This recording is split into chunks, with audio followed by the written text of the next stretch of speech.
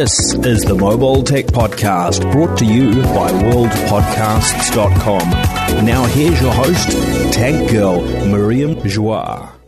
Hi, and welcome to the Mobile Tech Podcast. I'm your host, Miriam Joire, and today is Tuesday, August 21st, 2018. My guest is David Imel. Did I say that right, David? Yeah, I mean, no one really knows how to say it, honestly. I don't even really know how to say it, but I just say Imel because it sounds fancier. I just go with that. You know how to say it right. So it's David Imel. Yes. With Android Authority. And today we want to kind of discuss, it's kind of halfway through the year, and you know this is the time of year I'm at Burning Man, so things are hectic, and I don't have time to keep up with the news as much. So it's less news, but more kind of like evergreen content. Stuff like what's the state of phones today in 2018? Where are we at? What are the phones that are turning us on? What is the stuff we're excited about? And there's going to be a bit of news in there. There's a couple of news items I found that are interesting. And of course, the Note 9 reviews just came out this week, so we have to talk about the Note 9 again, folks. So yeah, David, welcome. Yeah. Thanks for being on the show. Yeah, thanks for having me on. It's been a while since we've done this. I think last time was Sony. No, it was, we were in New York together for... Wait, was it for I think that was for the Huawei party for the holidays? Oh, was it that? I was thinking it was the XZ2 Sony announcement. No, it wasn't the XZ2 because I didn't go to that. Yeah, I did go to that Huawei party, so it might have been that. I think it was that. Anyway, so you just reviewed the Note 9 for Android Authority. Yes. And I still am waiting for my review unit. Damn. And if you're listening, Samsung folks at Allison PR, etc., please get in touch with me. I've pinged you. It's been almost 2 weeks now since this phone has landed. So what's your take? I mean, I read your review, obviously, but I'd love to hear it from you. Yeah, I have a lot of mixed feelings about this phone. I really like it. Surprisingly, I've never really been a huge fan or someone who wanted to, thought that the S Pen was like the end all accessory for a phone. But overall, I think the improvements that Samsung made are really, really good. Like they really took feedback from consumers based on the Note 8 and they just kind of refined everything. And I think that's what everyone is really saying with this phone is the Note 9 is probably the best refinement we've seen so far. In fact, the title of my review is Refinement at its Best. So if, for example, there's kind of like contour, the edges are more contoured now. They're less curvy and a little more flat. The sides are flatter, so it's easier to hold the phone without, dropping it and having it slip out of your hand. They've refined the S Pen. They added Bluetooth functionality to it, which is really kind of an interesting add. Bluetooth can be used for a remote shutter. It can be used to pause and play music. And app developers can actually develop specifically for the S Pen if they want to, but that's really up to them. So, it's interesting because I was telling Rich this on the podcast last week, and I actually suggested that to Samsung last year with the Note 8. I said, folks, you need to go Bluetooth on the S Pen. Although the implementation of it is much smarter than I thought. What I was thinking in my head, I was just thinking a tiny little watch battery in there that would last like a year or two. But they did an ultra capacitor that gets charged wirelessly. I suggested to them, I said, you need Bluetooth on there for three things. I said, you need Bluetooth as a camera trigger. You need Bluetooth for to use it like a tile tag, like a Bluetooth locator tracker. So imagine you throw the pen in your wallet, your pen in your bag or whatever, like as a kind of like you don't have a tracker, but you need one. Like you're in a situation where security becomes critical. You're not going to use your S Pen for a bit. You stick it in somewhere, and you have a proximity tag. I would absolutely love that if they. And then they didn't do that. But the third thing is also something they did that I suggested, which is they went ahead and did the remote for presentations. Mm-hmm. Yeah. Same deal. The button is there and it can be used for different things. So kudos to them for, I'm sure that it wasn't my idea that's swinging them over, but I did suggest it and I feel like they executed on most of it. So it's kind of awesome. Yeah. I mean, it's really good so far. It's just pretty interesting. It's like, it's one of those things that I think is convenient. It's not a deal breaker for me. It's not like, oh my gosh, I can use my pen as a remote shutter now and my life has changed. But it's just a little basic thing that's like, oh, that's kind of useful. Because before the S Pen was like, I like to use it for screenshotting to like pick parts of the screen versus taking a whole screenshot. I like to write on the screen sometimes if I'm trying to highlight an area and send it. I wrote in my review, it's like, the S Pen is really good for information transfer. If you're trying to specifically pinpoint a certain part of a page that you want to show someone, if you want to circle something or send a little snippet of something, that's what I really like it for. They have like the whole live message thing, but that's not really my bread and butter. But I mean, other than the S Pen, honestly, like the 4,000 milliamp hour battery is killer. I got about 7 hours of screen on time out of this phone, like on regular usage, which is awesome. It's like, and that was a heavy day of usage. If I was sitting in front of my computer most of the day, I could probably easily get 2 entire days out of this phone. I mean, that's a huge surprise to me that they went. I mean, so the Galaxy S9 Plus is what, 3,500, right? Or 33? What is it? S9 Plus. Let me see. It's something. I think it's 33. We have to Google it. I think it's 33. I think it's somewhere around there, right? So that's a pretty big improvement. And there's only very few phones right now with that level of battery life. The Razer phone has 4,000. Of course, the P20 Pro is the first one that comes to my mind. But, I mean, this is exciting considering, this has been a bit of an issue for them in the past, the whole battery and fiery thing. That they actually went ahead with this, and well, we'll see what happens. But I'm sure. Yeah, it was a big. They've learned this lesson. It was a big marketing thing for them because I think they're just still trying to redeem that whole Note 7 thing. I mean, the Note 8 they actually had a smaller battery capacity than the Note 7, and that was them. Playing it hyper safe to try to save face for the whole from the whole Note 7 thing. But it's really good to see that they're comfortable enough now that they're very, very positive. We do enough testing. They've obviously learned their lesson, and it's very obvious to consumers that, that's the most important thing for consumers is battery life. Absolutely. We ran a poll on the site last week asking what the favorite new feature or best spec bump was of the Note 8, and it was overwhelmingly, I think about 49% was the new battery. So, your phone's just a paperweight if it's dead. So yeah, for sure. So, I mean, obviously the S Pen with its new Bluetooth features, the fact that the blue phone gets a yellow S Pen, which is really kind of cool, with a matching yellow ink on the lock screen when you want to take notes, which I think is also really cool. The battery, 4,000 milliamp hours. You still have the headphone jack, still have basically everything you have in a Galaxy S9 Plus, the dual aperture, dual camera system, dual OIS, the really great f1.7 front-facing camera, and more RAM and more storage as an option. 8 gigs and 512. 512 is just insane to me. Yeah. And you can add micro SD on top of that. So all around, this is really lovely, and you can retain IP68 compatibility, including the S Pen, which is also blows my mind. But here's the question: the screen is bigger than the S9 Plus by 0.2 inches, right? It's 0.2 now. It's 6.4. Last year, it was 6.3. The bezels are a little bit smaller, so now it's 6.4. So here's the question: all this is lovely.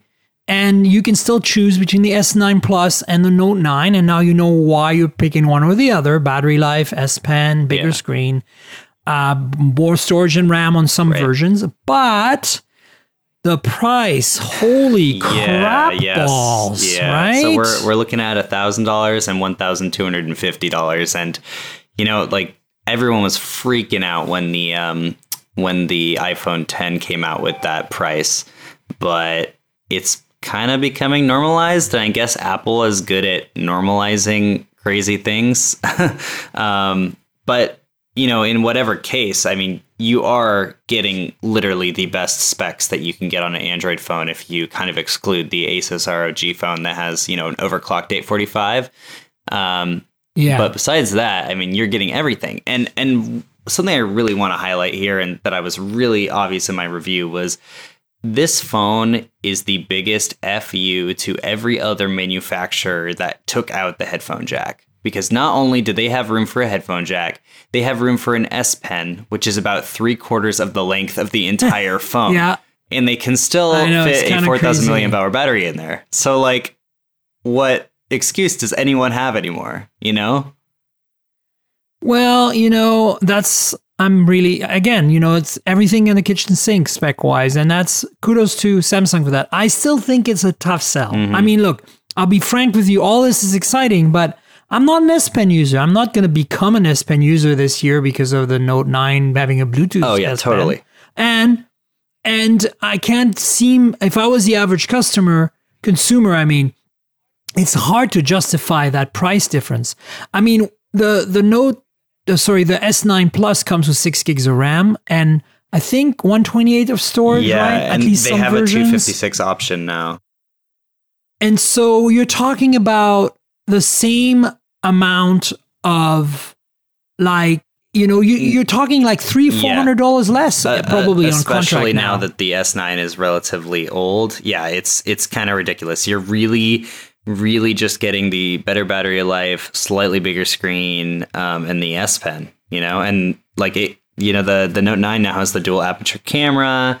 It's just the same phone with some power user features like extra storage if you want it, extra RAM if you want it. And I mean, the screen is slightly better. The screen was actually display. Who was it? Was it DisplayMate? Yeah, DisplayMate did a bunch of testing and found that it actually has the best AMOLED display ever in an Android smartphone. Yeah, and actually it was like that with the Note 8. It was brighter last year than the Galaxy S8. So, I mean, look, the reality is, of course, you're going to get, this is the best of the best Samsung can do. I'm not doubting that. I still think like $1,000 is like, wow. It's interesting because in retrospect, our phones really are just straight up computers, and people pay, what Samsung's trying to charge basically effectively $800 for the Galaxy Tab S4, which don't buy that if you have the chance. Yeah, it's just bad. But anyway, if people are going to spend that much money on laptops, and I'm just trying to play devil's advocate here too, because I honestly think like $1,000 for a phone is kind of ridiculous. But at the same time, your phone is the computer that you use more than any of your other computers, right? Right, like, right, of way course. more, like 90 times more a day, and it can do almost all the same things, but the only things it can't really do are the same level of like video editing or, maybe gaming, but they're trying to fix that with DeX, which still isn't great, but, They changed it though. Now you don't need a dock. You can just plug a cable in, right? So now you just need to use a micro HDMI to USB-C cable, and you can actually use the phone as a trackpad, which is pretty cool. Which is, I think, something that Huawei did with the Mate 10 Pro last year first. So, yeah, I mean, great, but okay, like, you should have done that originally. I mean, the DeX dock is kind of a bit of a dick move, if you ask me, because you have to buy it. I mean... At least they listened. Look, this is the thing about Samsung. You have to give them credit for listening. Like, they listened back in the day when we complained that we wanted the SD card back in the Galaxy S7. It was missing, right? So they put it back. And look, can't complain about that. So, like, I'm excited. I think it's definitely one of the best phones you can buy. Or the spec-wise, definitely the most complete spec sheet you can get. But again, it's a lot of money, and... the kind of people who are going to buy a Note are the kind of people who probably are going to buy a phone every year. Like most Note users that I know are like hardcore. They want their S Pen at all costs. They're going to buy a new Note every year. And that's why I think, like even if it had been $950 or $900, and then, I think $250 more for the 512 seems insane to me. It's only, it's memory. I know. Memory is cheap now, right? And it's there. That's why they're giving you quadruple, is because it's the whole thing that Apple did back in the day with the iPods, where they only offered one version and then 4 times. It wasn't a 2x overhaul. It was a 4x overhaul, and so that way people are like, oh my gosh, I have to get the bigger one because it's just a bad deal if I buy the smaller one. Even though they're making more money. But think about it though. I mean, you're talking about the like a Note 9 base, $1,000, plus a Moto G6 backup phone. True. And the Moto G6 is one of the cheapest. If you put it that way, right, phones. It starts becoming one of those like, what the F? And I mean, the fact that they were like, you can add a micro SD card and get a terabyte of storage. It's like, well, yeah, but you can also add a micro SD card to the 128 version and get 750 gigs of storage. So I know, right? Jeez. Yeah. I mean, it's cool, but I have issues. I had issues with the iPhone 10 pricing too. Don't get me wrong. This is not like it's a little easier to swallow with Apple because they're going to be doing it. And then Samsung, I'm just like, I find it counterintuitive. The S9 hasn't been a great seller as well as they hoped, because in many ways it's very evolutionary over the S8.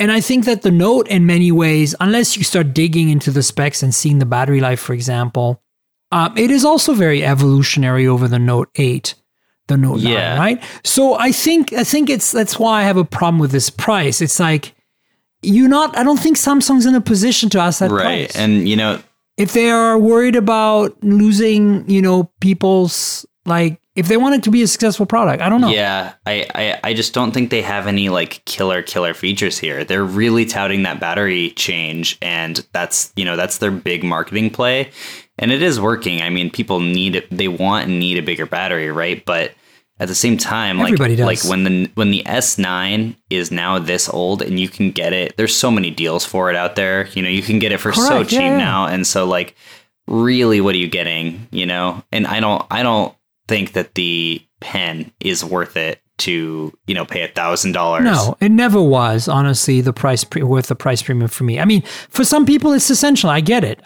I'm just saying, like, for me it's never been something that I need. No, same. I agree, definitely. So, quick question. I want to kind of segue into the main topic here, which was we want to kind of do a state of the union of phones for the middle of 2018, the summer. Yeah.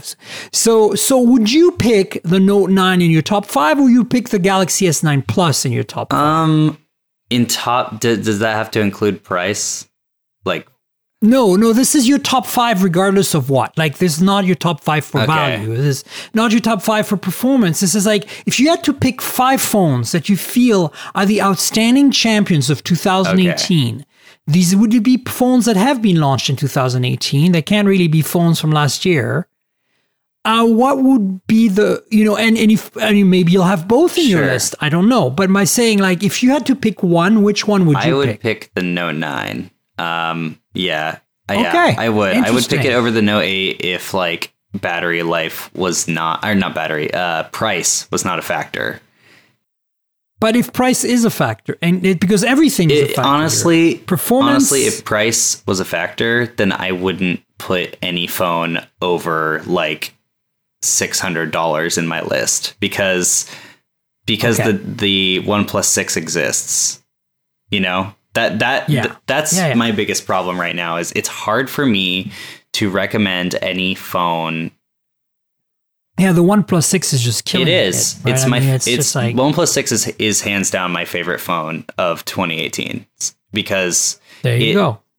They always do that with price. They always make an amazing phone at an amazing price. And this year, I think they really just killed it. They just nailed.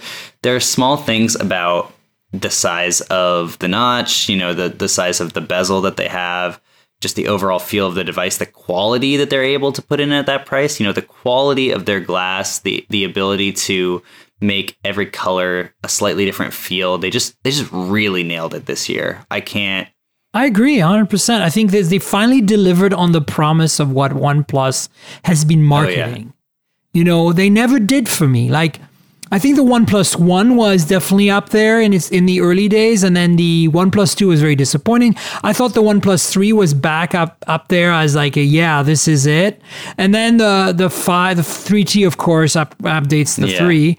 The 5 was a complete letdown for me comparatively. I didn't love the 5T was an improvement, but too little, too late.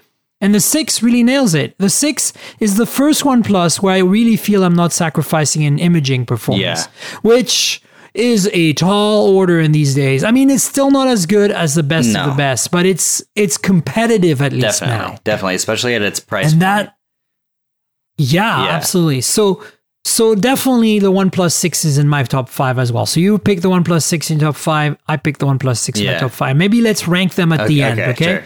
Let's pick the phones right now. So you said the Note 9 is one of them, and I will pick the Galaxy S9 Plus as mine because I really feel that it's a much better choice. It's also, I think, a more manageable phone in size. There's a bunch of reasons. And of course, the fact that you can probably get a pretty damn good deal on it. Yeah. Oh, absolutely. Absolutely. My only thing is I don't really like when phones are that curvy. They slip out of my hand really easily. Yeah, it is a little rounder for sure. So I like that the Note 9 kind of added more flat sides. It's a lot easier to grip. So that's a big thing for me aesthetically. So if you have to pick another phone that you would put on your top 5 list, what would that be? LG G7 would be there. Me too. I agree 100%. The wide angle lens, the audio quality with that quad HD DAC, whatever. Quad DAC. Yeah. They did. Yeah, those two things are killer. This is another phone that I just feel did everything. And it's so under the radar. It's so underrated. It didn't get that much press. When we actually reviewed it, there wasn't a lot of buzz over it. But it's a big thing for me. I recently started using the iPhone 10 as a secondary phone, just be able to, really compare like Android phones to like what the best of what Apple's doing. And no one can touch Apple when it comes to haptics. I'm a very, very tactile person. The feel of a haptic, the feel of a body, really like it's important to me. And no one can do it like Apple can. But LG is the closest thing you can get in the Android space. The G7 is the absolute closest you can get in haptics. I mean, it does a really good job. It's not nearly, where the iPhone 10's at, but for me, it's big. It's got the headphone jack, it's water resistant. It's got the quad DAC. It's really got everything. And I agree with you. I agree on the vibration motor too. I think the Pixel 2 XL is pretty damn good too because it's made by LG. You can tell that it's not as good as a G7, but it's up there too. For sure. Yeah. Yeah. And you know what's interesting? As an aside, I talked about this on the podcast last week, so I kind of want to update folks a little bit who are listening.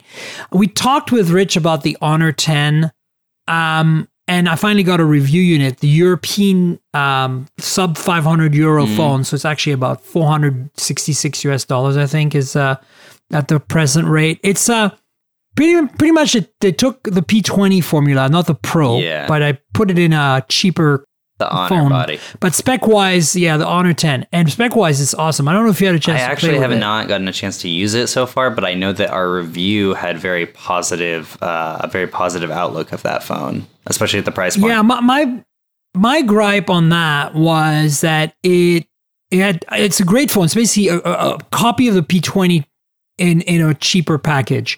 But the two things I don't like about it is the fingerprint reader is almost impossible to use because it's an ultrasonic fingerprint reader and it has so much like false positives or false negatives. I mean, it just doesn't register for me every time, which gets very frustrating. I've actually, swinging it just as an aside back to the Note 9 is that they moved the fingerprint reader below the camera and they rotated it 90 degrees.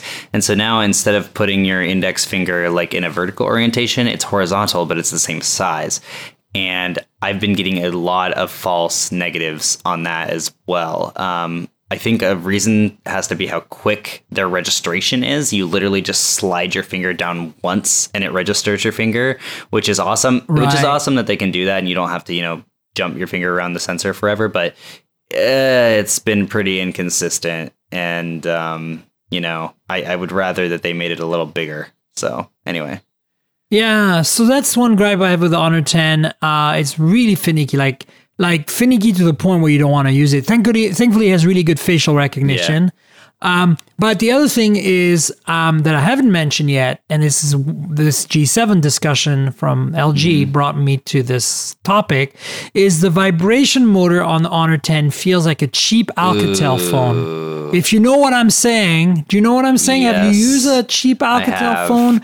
Yeah, it feels like this terrible, terrible vibration motor. It's like, ooh. Yeah. I don't know how to explain No, it. I feel you. It's like so important to bad. me.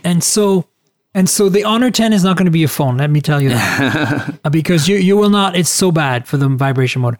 Anyway, so back to the G7. I think the G7 absolutely deserves to be in that top 5 because it's just so dope. Yeah. You know? Yeah, I totally agree. So good. So what's the next one?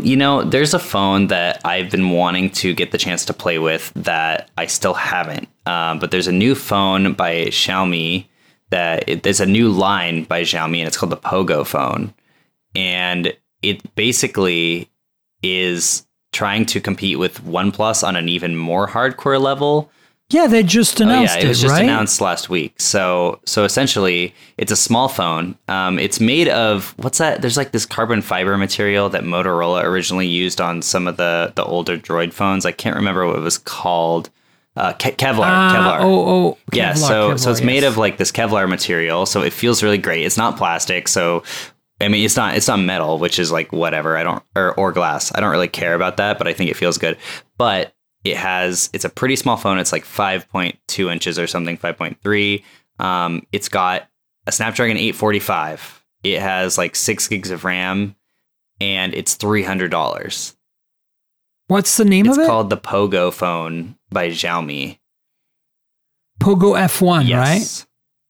Right? And so Joshua Vergara, close friend of mine and former colleague, had this phone with him when we were hanging out in New York, and so I got to spend Nice. we never turned it on, but just the feel in the body, like ooh, it feels good. And Xiaomi has impressed me time and time again this year. I got to spend some time with the Mi 8 Explorer Edition, which, there was a lot of controversy over that phone. But even in the brief, 2 hours that I got to spend with that phone, I loved it. And I think that Xiaomi is doing this thing where they offer, just as good, if not specs, build quality as everyone else, but at half the price. In the Mi 8 is doing the same thing as OnePlus, and now they want to go even deeper with this Pogo phone. So yeah. For me, the big issue with Xiaomi has been the UI, the UX, the software. Yeah. I had a Xiaomi Mix 2, a Mi Mix 2. And it's a phenomenal piece of hardware, but the software is kind of that's definitely. So I'm wondering if this Pogo thing, this new line, if it's going to be like OnePlus, if they're going to go for a pure Android experience. Well, it's interesting because they're finally pushing into other markets. I believe it's now available in some parts of Europe. And the fact that, they did the Mi A2 by Xiaomi is an Android One phone.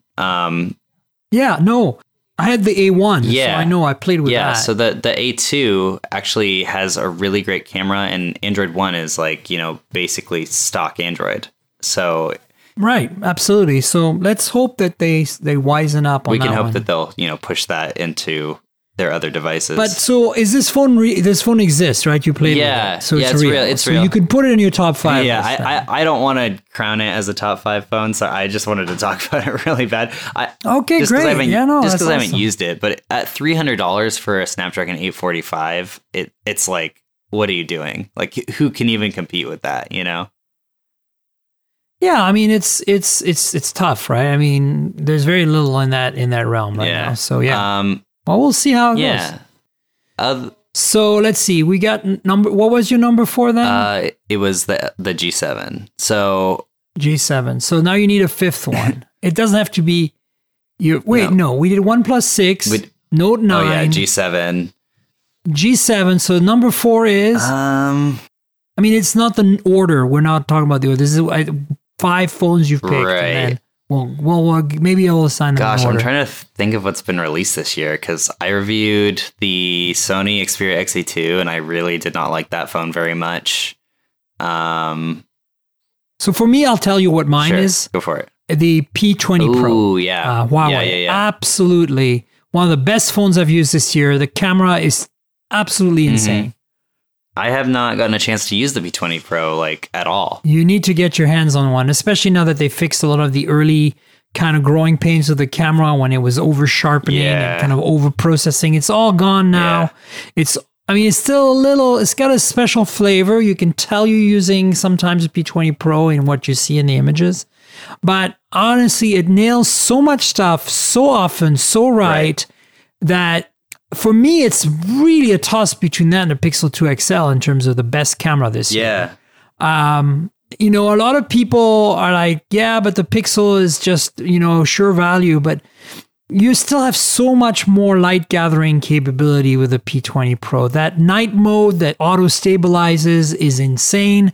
Nobody's done that yet. The 3 times optical zoom is another one that you know that just can't be touched.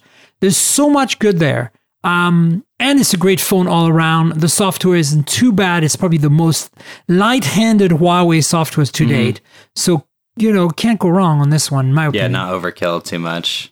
Yeah, I really need to spend some time with that phone. I know Narav has spent like a really long time with that phone. I think he's used it since day one. He destroyed his recently. Yeah, he dropped it in the river, so he bought another one.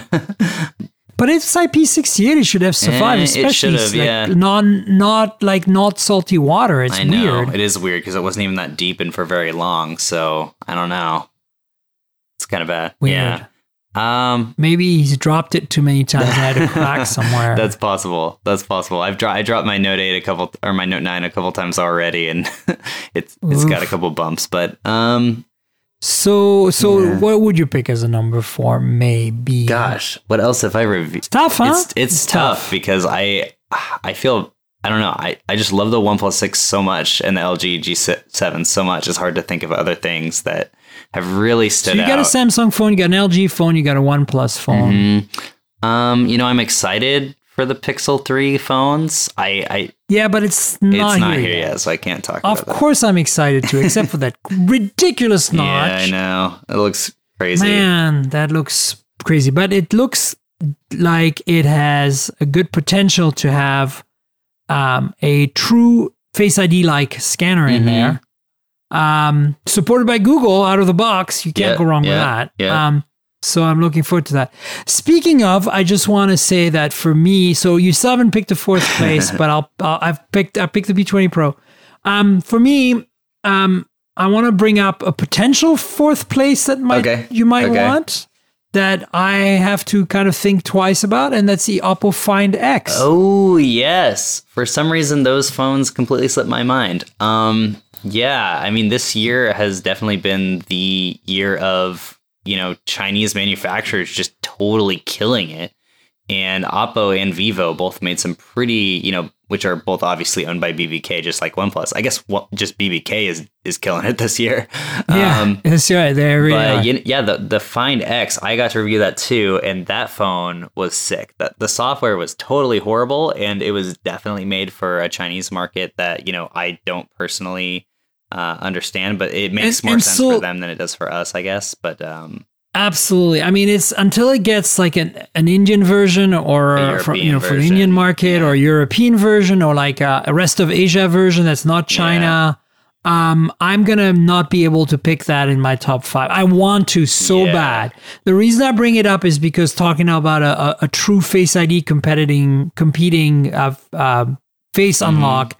Obviously, the Oppo Find X is using some sort of time of flight dot array projector or grid projector. It's super fast. And it works in the dark. I mean, it's definitely up there with Face ID.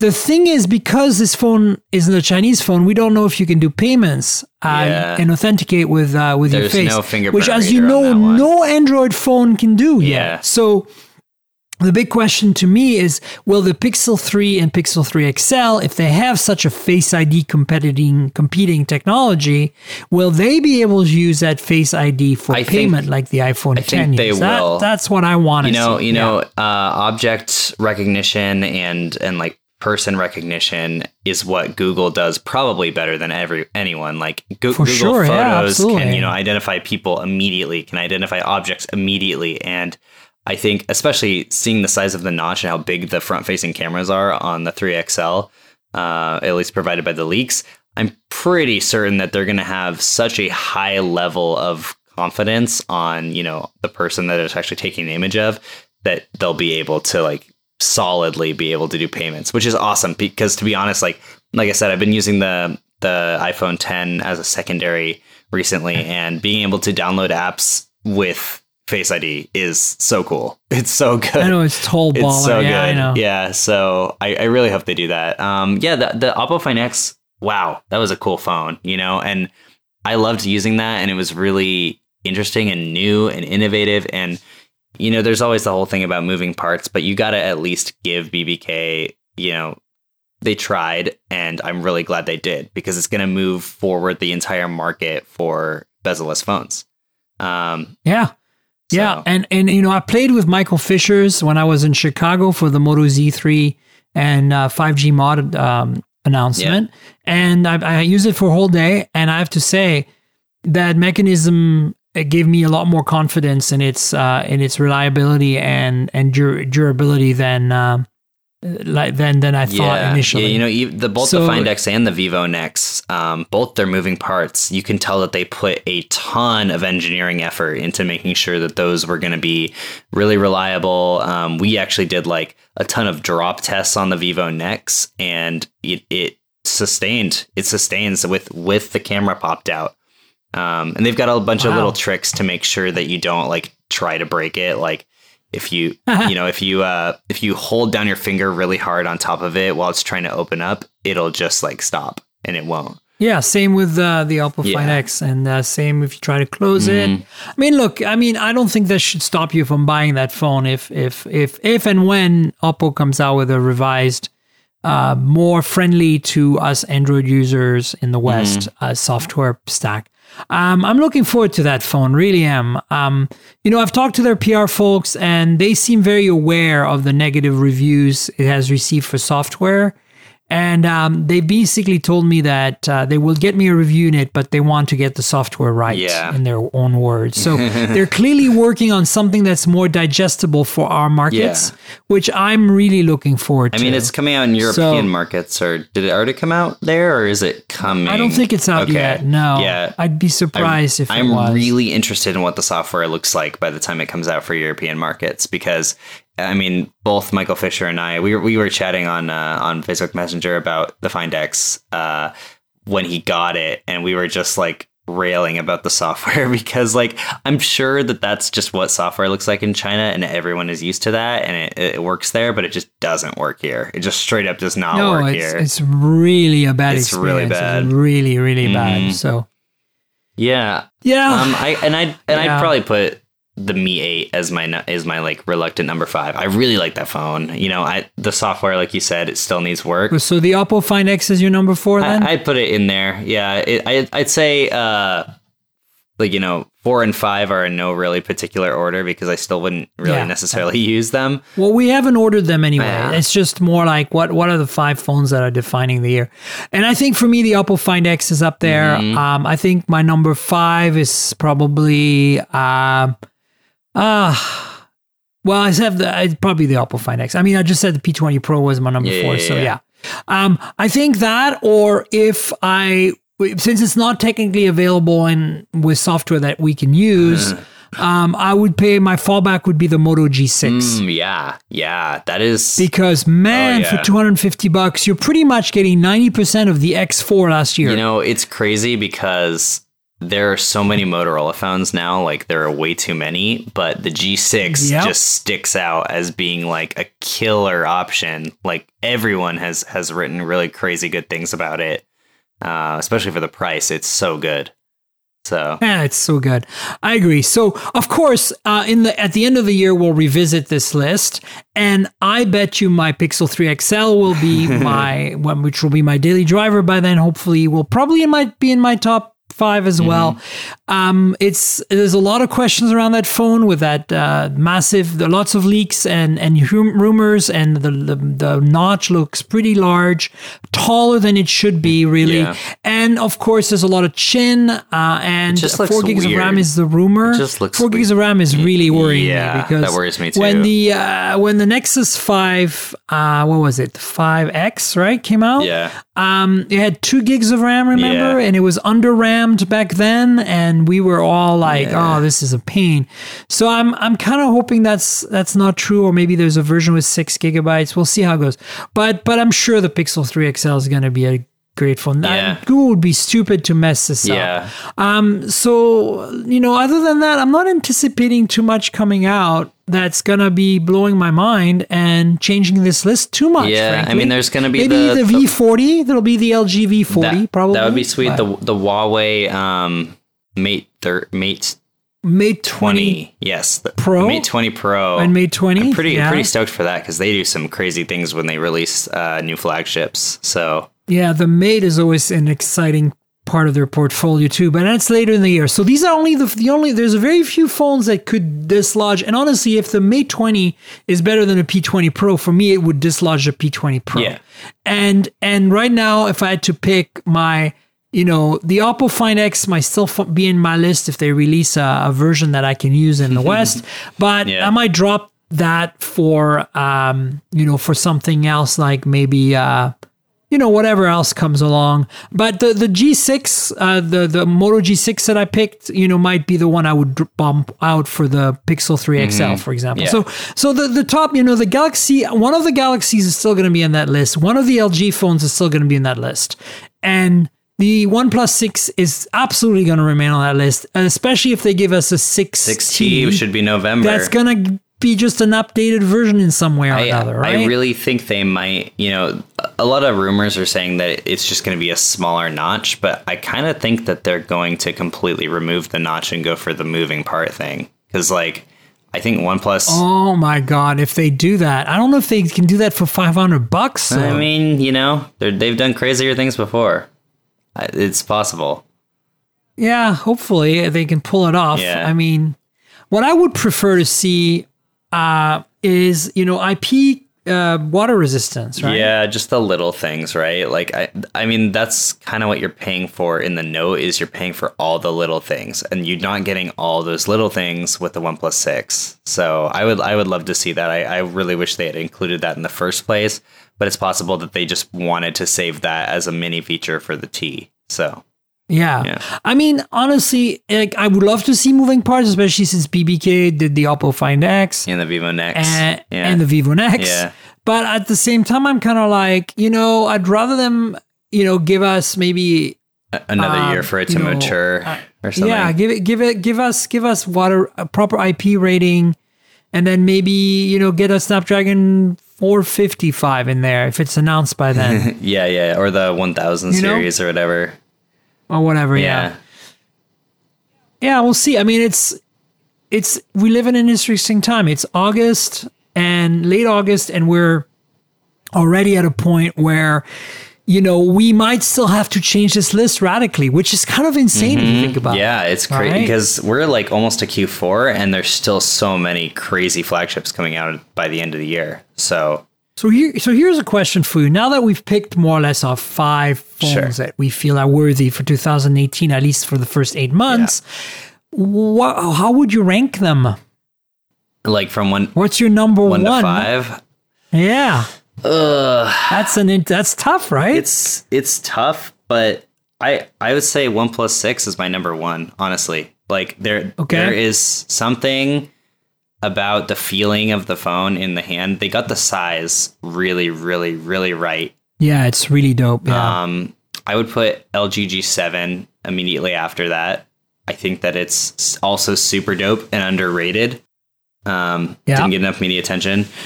After that, I would probably put the Note 9. Really like this phone a lot. My review is out now, and it's just it feels really good. It's definitely kind of they helped define the entire phablet category, and they changed the way that smartphones are sized completely. And it doesn't feel huge, which is kind of weird because the original Note felt enormous and this doesn't. So and then I think I'd put the Oppo Find X after that because I think it's just so revolutionary, and also the colors of the Find X are really sick. They're really hot. Both the blue and the purple. It photographs worse than it looks in person, I think. I don't know. I mean, you can take good photos of it, but I feel like I was really, really blown away when I saw it in person, more than in the photos I'd seen until then. You know what I hate to photograph is the Note 9, The blue of the Note 9 looks black when you photograph it straight on, and you really have to hit a specific angle to actually see the blue. Yeah, which is why totally. I like the lavender better. But regardless, yeah. And then my number 5 was the Mi 8. I'm just really stoked to see what Xiaomi does in the future, because it really seems like they're coming after OnePlus. They need to come to the US if they want to play the game, okay? That's all I'm going to say. I'm sick and tired of this Xiaomi. Go. I mean, I can buy a P20 Pro in the US, even though, it's not officially sold here. Give me something I can buy that is not some kind of weird Chinese phone. Yeah, so I'm done with weird Chinese phones. There are rumors that this Pogo phone might come to the US, so I think that maybe that might be their testing ground for people getting excited about Xiaomi. So very smart. Yeah. I'm on board. I love Xiaomi stuff. It's just the software has never really been there for me unless you go for an Android One device. Yeah. So, and the Mi A2 is sick. That's a really good phone too. Sure. Yeah. So for me, I would say my number 1 is the OnePlus 6. Nice. My number 2 is the P20 Pro for the camera. Yeah. My number 3 is the G7 for the audio. And my number 4 would be the Galaxy S9 Plus for being an all-around champ. Yeah. And then I would end with the Moto G6 or the Find X, depending on, whether you want to count the Oppo Find X as a phone you can really use or not. Yeah, I haven't used either the P20 or the G6, so my list may be the same as yours if I actually use them, but we unfortunately don't get to use every single phone that comes out, so... but just most of them. Yeah, I mean, this is what the fun is about this exercise, is that, there's a lot of commonality in what we discuss as tech journalists and phone enthusiasts that review them, because the reality is, once you get almost every phone in your hands for a year that is made, at least the high end, you kind of have a pretty good feel for what's right and wrong. Yeah, so when I reviewed the Tab S4, I know it's not exactly a phone, but it's something Samsung did. I hated it, and it made me very happy to see that my opinion was pretty much shared across the industry. I wasn't just like a hater. Like, I watched Sherilyn from Engadget's video review of it, and every word she said, I was like, oh, thank gosh, I wasn't the only one that said that. Yeah, so I think there's a commonality, like you said. We all kind of have similar opinions, but at least that there is a we all have our unique take at the same time. So. Totally. So there you go. I hope you found this entertaining, because this was kind of the point of this podcast. Now, there's a few more news items that I want to kind of touch upon that I think are interesting pieces of news. They're technically last week's news, because I did the podcast with Rich and they were first part of the week, and then stuff came out in the second part of the week. So bear with me if you feel like it's a little old for you, but I think it's still very interesting. And one of them is that there's more leaks of this Moto phone that we until now thought was called the Moto 1 and Moto 1 Force. So maybe there's 2 variants, but now we're hearing about a Motorola P30 Play and P30 tablet. Stop doing the Play, please. Whatever. I can't believe they still use that name. It's a terrible. But anyway, the point is, from the leaks, it looks identical to the Moto 1. So my question, and this is for Chinese markets, so I'm wondering if it's the same phone and it's going to be called P20 in P30, Asia thank you, P30. Oh man, I got P20 Pro in my head there.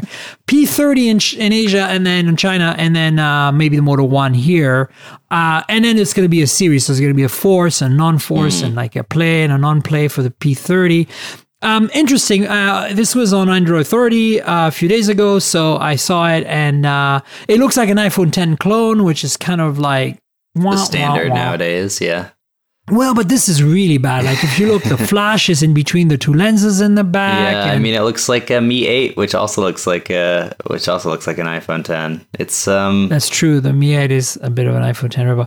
But it's interesting. I mean, look, I was a little bummed with the Moto Z3. I talked about that at length in my podcast in the last few episodes, because it's, Snapdragon 835. The price is good, but the specs, I mean, the Z series, at least the non-Play version, has always always been a flagship device in its time. It hasn't always succeeded at being a good flagship and there's device. no force. Like the Z2 Force. There's no force. Last year was, yeah exactly. Yeah. The Z2 Force last year kind of sucked, but the Z3 this year is really just a Z2 from last year with a 18:9 display. I mean, come on. Yeah, and I think the whole thing with the Moto mod is incredibly disappointing in my opinion because it's a pure marketing. Yeah, they are just railing on the hype name of 5G. And the depressing part of this is the mod doesn't even come out till 2019. 2019, first half of 2019 is when all the 5G ready phones are going to start shipping. So you're really just backing yourself into a corner with this phone. You know, you're just committing to something. I'm not sure we're going to see these phones that early, to be honest with you. I mean, again, I don't want to go into too much of this because we've talked about it at length in the show. But the issue here is that, you know, there's two parts to 5G, millimeter wave and sub-6. Yeah.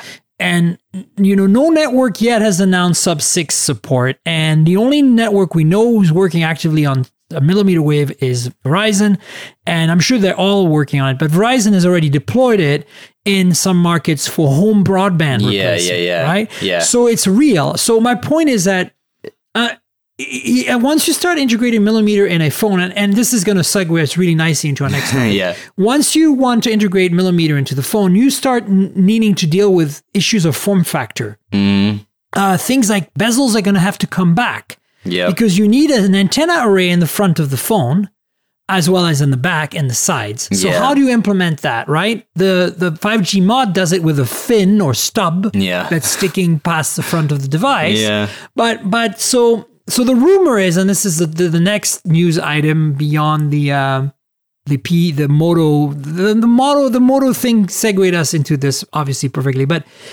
there's rumors. Well, there's not the rumors. There's an announcement by Sprint and LG, a co-announcement last week that they were going to be making a phone together that's a 5G phone on their network.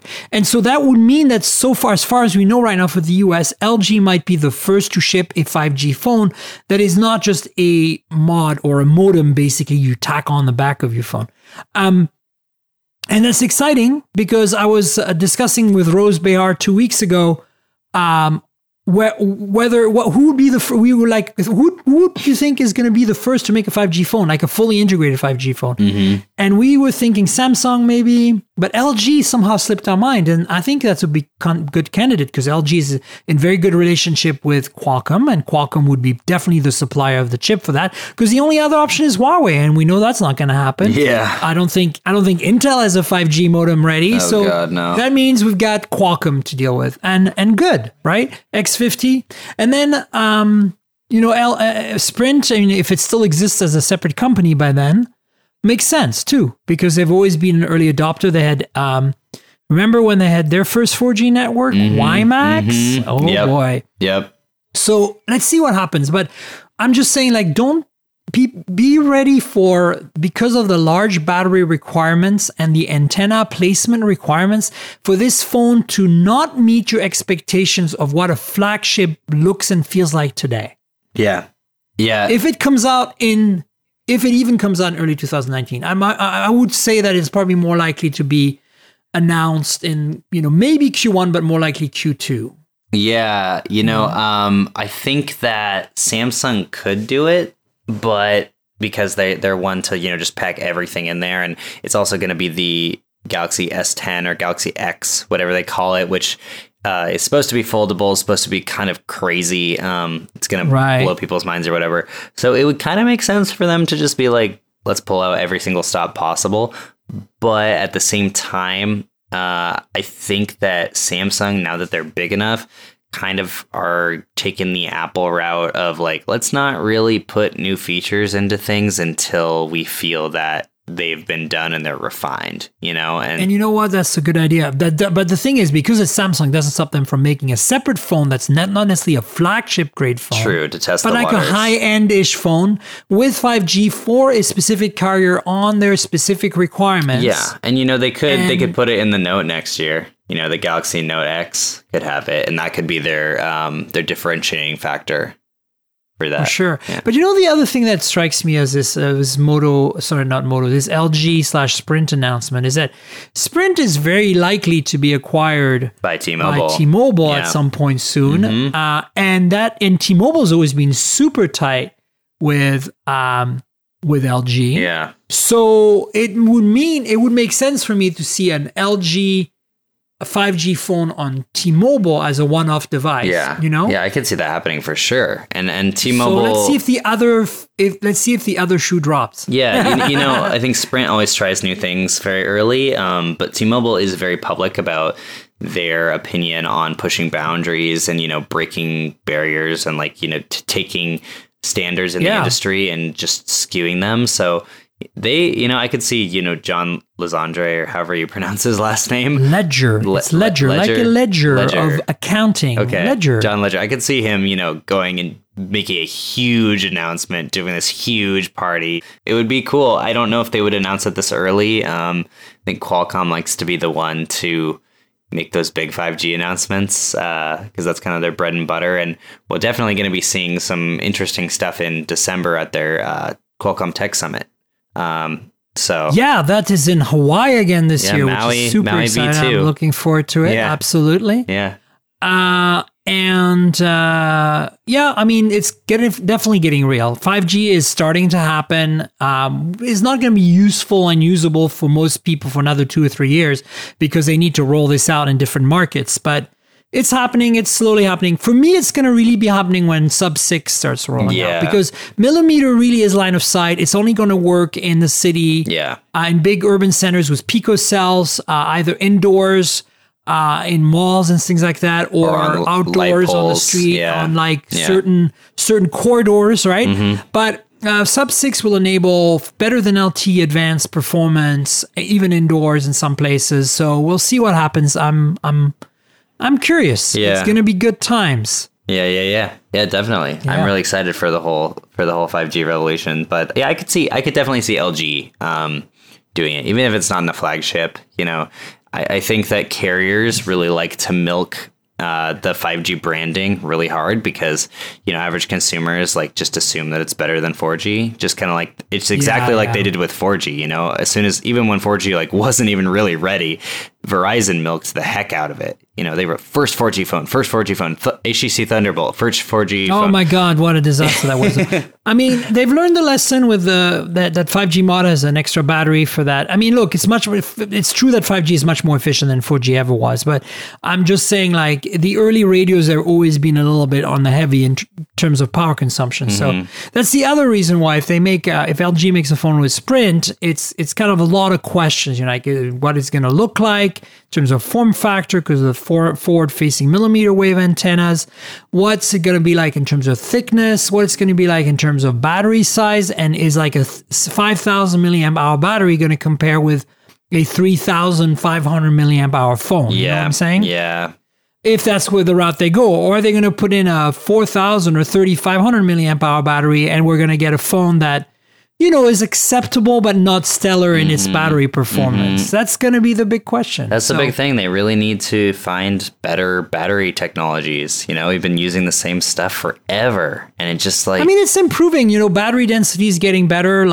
For example, the Tesla Model 3, which, as I have, is got a significantly better battery density than the Model S and Model X. Mm-hmm. So it's not a huge leap forward, but it's 10 or 20% more, which I think is, for battery tech is kind of quite a bit of an improvement. So it's getting better. You keep hearing Apple every time they announce a new MacBook saying, we've more dense batteries that can, handle more cycles.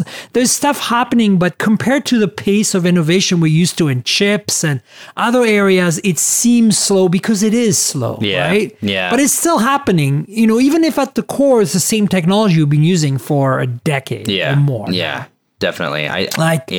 First lithium-ion battery used in a device with, I believe, in either a Sony camcorder or one of Apple's early PowerBooks. And it was a big deal back then, lithium-ion battery. Whoa, amazing. No memory effect, So, gotta give it some time. It's been about 20 years, 25 years. In that vein, just gonna plug this real quick. There's actually a really great article that I read on The Verge yesterday. It's like why or how the lithium ion battery took over our lives. It's actually not even really an article. It's like a number of stories. They kind of put together this like compilation over a long period of time of articles and just like how everything developed. So I'd recommend that. It's just called The Past, Present, and Future of Lithium Ion Batteries. And if you click on it, there's like a view all stories button. But yeah, it's good. It's good. It's kind of crazy. Just how much lithium ion has embedded itself over time. So I'm really hoping that we can soon hit another, major milestone that is like lithium ion that will eventually just become a major part of our lives. So I saw a mention of this in their newsletter. I get the Verge's email newsletter every day. But I didn't follow through the link because I've been too busy. I'll check it out and I'll put it in the show notes. Yeah, sure. I'll link to you. So anyway, I think we're at the end. I want you to take a minute to tell people where they can find you on the internet, online, in the cloud, out there. Sure. So I'm most active on Twitter. It is my only handle that is different from all my other handles. That is not just my name. So it's Durvid Imel. It's DURVIDIMEL. And I post pretty much all my tech photography, my tech videos that I make for Android Authority on there. You can also find me on Android Authority. I post stuff on there. And what other social networks do I even use? Instagram? Do you use it? Yeah, I use Instagram occasionally. I post a lot of stories on there. I don't do posts very often, but my name is just my name on there. It's David Imel. So DAVIDIMEL. And I also have a website, davidemel.com. And if you want to email me, I'm hello@davidemel.com. That's awesome. That's a great email address. Well, you know where to find me, folks. I'm Tank Girl mostly everywhere. TNKGRL, like the comic book character Tank Girl without the vowels. Because, back in the 90s, that was cool. I did it before Flickr did it, so there you go. All over Silicon Valley now. I know. Yeah. So, so Tank Girl on Twitter, Tank Girl on Instagram. My YouTube channel is youtube.com/Miriam Jouar. If you guys are listening to the podcast for a while, you know that this is a compliment to the show, that it has extra content like videos, unboxing, stuff that's visual that goes along with this audio podcast. So subscribe to the channel. And like the videos, it's youtube.com/Miriam Jouar. Spell out my full name, Miriam with a Y, and you'll get to that. And then, of course, the podcast here that you're listening to now, mobiletechpodcast.com. If you are listening for the first time, you can grab the RSS feed from that URL. You can also go to the Apple Podcasts, Google Podcasts, Pocket Casts, Pocket Cast has us, of course. Yeah, I use that. Overcast is the one I was thinking of as well. Slacker, Stitcher, TuneIn Radio. We are everywhere. Just look for Mobile Tech Podcast, and there's generally a lot of results because those words come up a lot. But if you want to really refine the search, add Tanker on my handle, TNKGRL, to that search, and you'll definitely find me pretty much first list. So subscribe to the show if you haven't already, all that good stuff. I want to thank audible.com, my sponsor. Audible is the place to go for audiobooks. If you love audiobooks, if you want to listen to books rather than read them for whatever reason, you're commuting in the car while driving, or you're on an airplane and your eyes are tired and you want to sit back, relax, close your eyes, fall asleep, whatever, that's the best way to do it. Audiobooks from Audible. If you want to support the podcast, there's a link in the show notes, audibletrial.com/mobiletech. That's audibletrial.com/mobiletech. Click through there to sign up for Audible if you're not already a user, and you will help the show. David, thanks so much for coming on. It was really fun. Yeah, thank you for having me. Yeah, it's always fun to be on your show. I think this is the second time, and I hope to. Yeah, it's the second time, and the first time we were in the same hotel room. It was a lot easier because we could see each other. But this works out pretty well. Yeah, it's not bad. Skype's given us very little latency issues this time, so that was pretty awesome. Awesome. All right, well, stay tuned for another show next week, folks, and enjoy the rest of your week. Cheers, everybody. Cheers. This has been the Mobile Tech Podcast with Tank Girl, proudly presented by worldpodcasts.com. You can visit us online at mobiletechpodcast.com.